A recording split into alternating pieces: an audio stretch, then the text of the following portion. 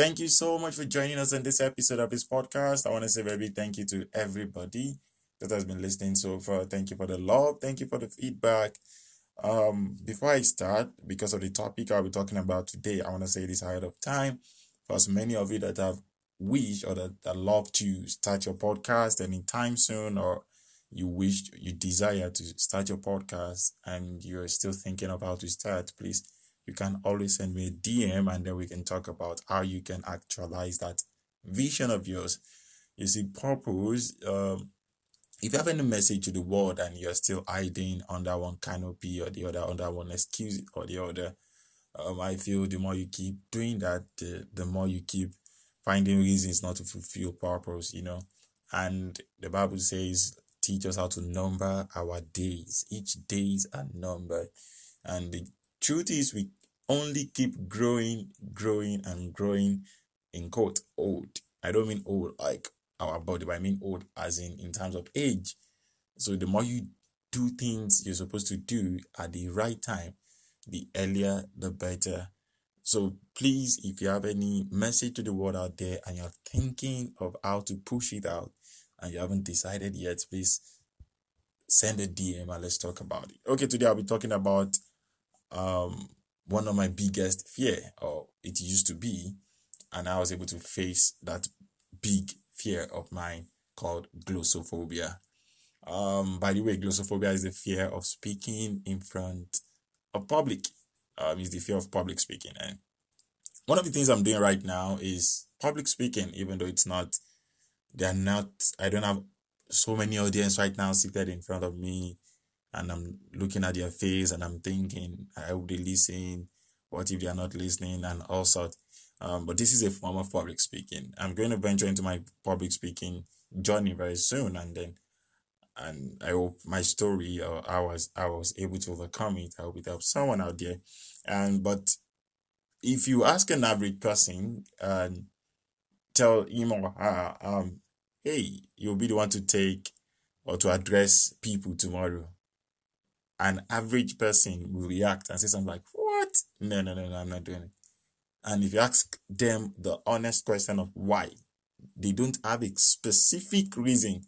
So most times you just say something like, I'm shy. What will I say? And all those excuses people keep giving. But the truth is, I always say this and I will keep saying this. Everybody has a form or a level, an amount of nervousness or shyness.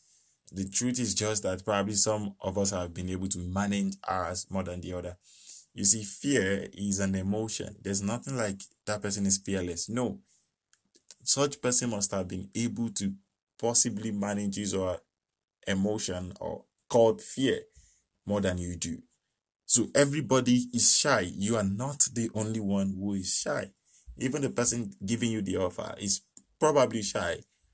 But that the fact that when they keep asking people, are you going to take it? And somebody says yes, that doesn't mean the person is not also shy. The person has probably been able to manage his own fear over the years.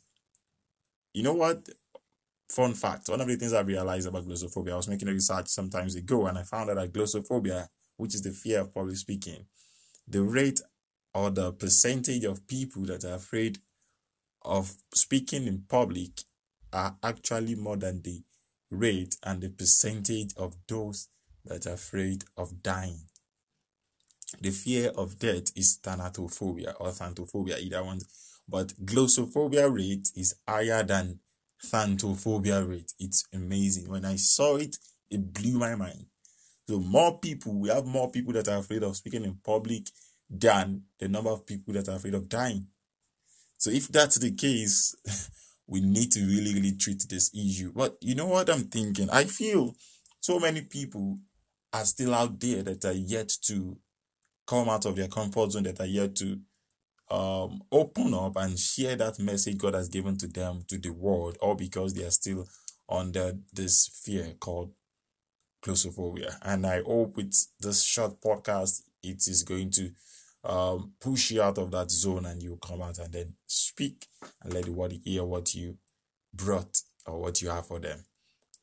So my early experience, when I started, by the way, I took a public speaking course at one time of my life because As much as I talk, talk, that doesn't mean I speak. There's one of the things we say in public speaking is everybody talks, but not everybody speak. Some of us are comfortable with one-on-one conversation, but when it comes to you addressing 2 to 5 people, you start running and start fidgeting. So the journey for me is this. I had to take a public speaking course for, was it 2 months?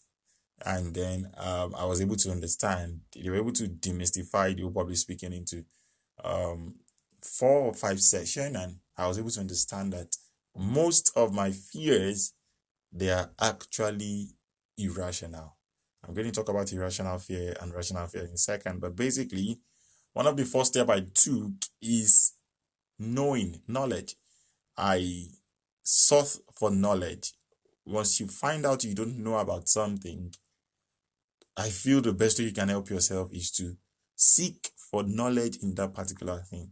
Some of us are so comfortable with the things we don't know that we are not even ready to take a step in finding out how the thing works or to know about that particular thing.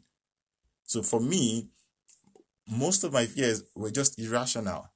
So we have fears that are rational and we have irrational fears. Let me give you an example.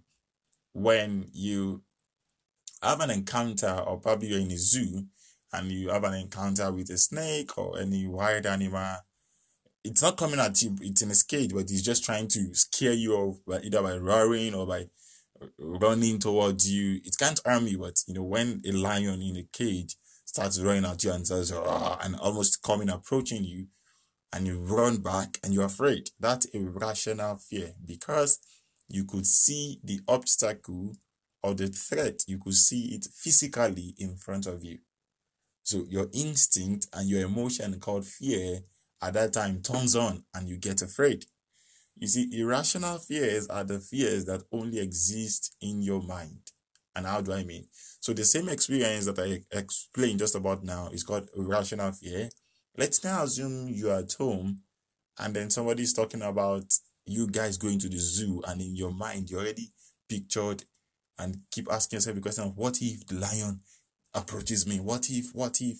You know what? All the what if questions you can ever think about falls under the irrational fear. So when it comes to bring it down to public speaking, what you keep thinking about as the irrational fear are the questions of, what if I forget what to say? What if I don't? What will I say? What if they don't listen to me? What if they shout at me? What if they're all pressing their phones while I'm speaking? What if they're not ready to hear me speak? What if? And then you keep giving yourself so many excuses not to speak. What will I say? I'm shy. I'm afraid. I'm not prepared. You keep telling yourself 1,001 reason not to speak in your mind. So at that time, you haven't even faced the real fear. You're just preparing your mind or telling yourself stuffs and a lot of things, a lot of excuses not to go out there and speak. So when I realized that, one of the tests we were giving, the person who taught me, the person who was my instructor then, gave us an illustration, and he said a statement that seems vague. He said, he started with this. He said, gun does not kill. A gun does not kill. In our mind, we can't process that. We're like, what? Okay, where is he driving at? Okay, what are you trying to say? Are you kidding me? You mean if you say gun, you're not going to run? Why would you say gun does not kill? Gun does not kill. Then he moved forward. He said, it is the bullet in the gun that kills. Now, what he was trying to do is he was trying to demystify our fears. That's the exact word, demystify. Break it down. You see, if a gun is lying on the table, or if you're a policeman, if you have a gun on your table and you're seated, the gun is not a threat. Until the gun is pointed at you, then it becomes a threat. That's even the rational part. The rational part of fear is that once the threat is not approaching you, it's not a threat. So the gun in its resting state is not a threat until when somebody picks it up and points it at you. So before you start picturing fear and start empowering fear, that's the best word. Some of us have empowered our fear so much that it has crippled our courage, and then we keep telling ourselves reason not to do the things we are supposed to do. Okay, I wish I can say that again. Some of us have crippled our fear so much I feel this is what I'm going to put as the title. Some of us have crippled our fear so much. We've empowered our fear so much that it has crippled our courage to do what we're supposed to do. So the bullet in the gun kills. So if you have a gun on the table, even if it's pointed at you and there's no bullet, it's still not a threat. Why am I trying to say this? I'm not saying you should try any gun activity. I'm just trying to, in your mind, make you understand that some things are not really as fearful as we think they are. They're only as powerful as we empower them in our mind. Secondly, he said snake does not kill. And we're like, okay, wait, what are you driving at? And he says it's the venom in the snake that kills. When they tame a snake and they put it anywhere, it's not a threat until the venom in the snake. If you can't find the venom in the snake, if there's a snake without the venom, it's just as harmless as a pet dog. So in our mind, basically, it was trying to make us understand that most of the things we take or we think or we empower in our minds, they are not really as fearful as they are for the rational one. So the beginning of courage is when you start to realize that most of your fears are only in your mind. So what if this? What if that? What if that? What if that? What if that? What if that? They are all in your mind. And you know what? All your question of what if, the only way to find out is to go out there and speak. Try anything new. Try something new. Face your demon. Take a step in facing your fear. Face your demon. See how it's going to look like. In fact, for some of you, the ability or the fact that you're able to face that demon of yours, or that, forgive me for using the word demon, I call the empowered fear demon. The ability to face that fear is the definition of success for some of you. Success for some of you is when you are able to face that fear. Not because you even succeed or you fail, but that you're able to face it is the definition of success for some of you. So face it. For me, so after a while, I began to understand, I told you my mind, I began to reorientate and rechange the way I think, to reprogram my mind. So anytime they come and speak, I don't say to them like, oh, no. I start saying, I want it. And then from what if they don't want to hear me, I started saying positive self-talk, like they want to hear me speak. I'm their favorite speaker. Glossophobia has crippled so many minds, so many people. But if you have any message to the world out there, if God has given you a message to the world, you need to overcome this fear called glossophobia, because He's going to give you so many platforms to talk to people and to empower them. Until you empower your courage and you stop empowering your fear, you may not be able to empower the world. So as much as possible, try to get materials, try to come out of your comfort zone. They might make this podcast, I'm always feeling as if there's still many people out there that have a particular message to the world and they are still yet to launch out. Please and please try and come out of that zone. The world wants to hear you speak. And if you don't come out, some of us won't even know that God has given you a message to the world. So the only way to let us know is, first of all, by coming out and empowering us. I can't wait to hear you speak. I can't wait to hear that message God has given to you. But until you come out, none of us will be aware. I hope this helps somebody. I want you to start wanting platforms. Stop running away from platforms and opportunity. Want it before they call you. This is the last thing I'm going to say. One of the symptoms, or one of the things I found out about myself that made me realize that I was growing some years ago is the fact that I started preparing for answers that nobody has even asked me the question. I keep asking myself, okay, what if somebody asks me this question? What will I say? Then I'll make research for the answers. And amazingly, most of the time when I do things like that, probably a week after or 2 weeks after, somebody's not going to ask me the question.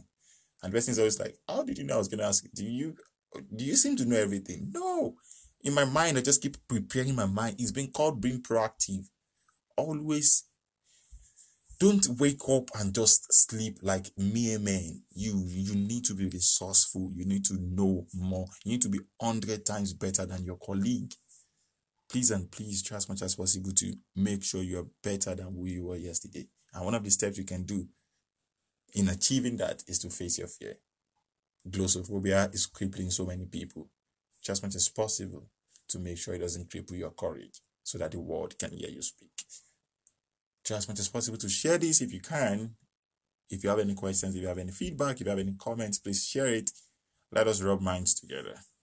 Thank you so much. I'll see you some other time. Bye.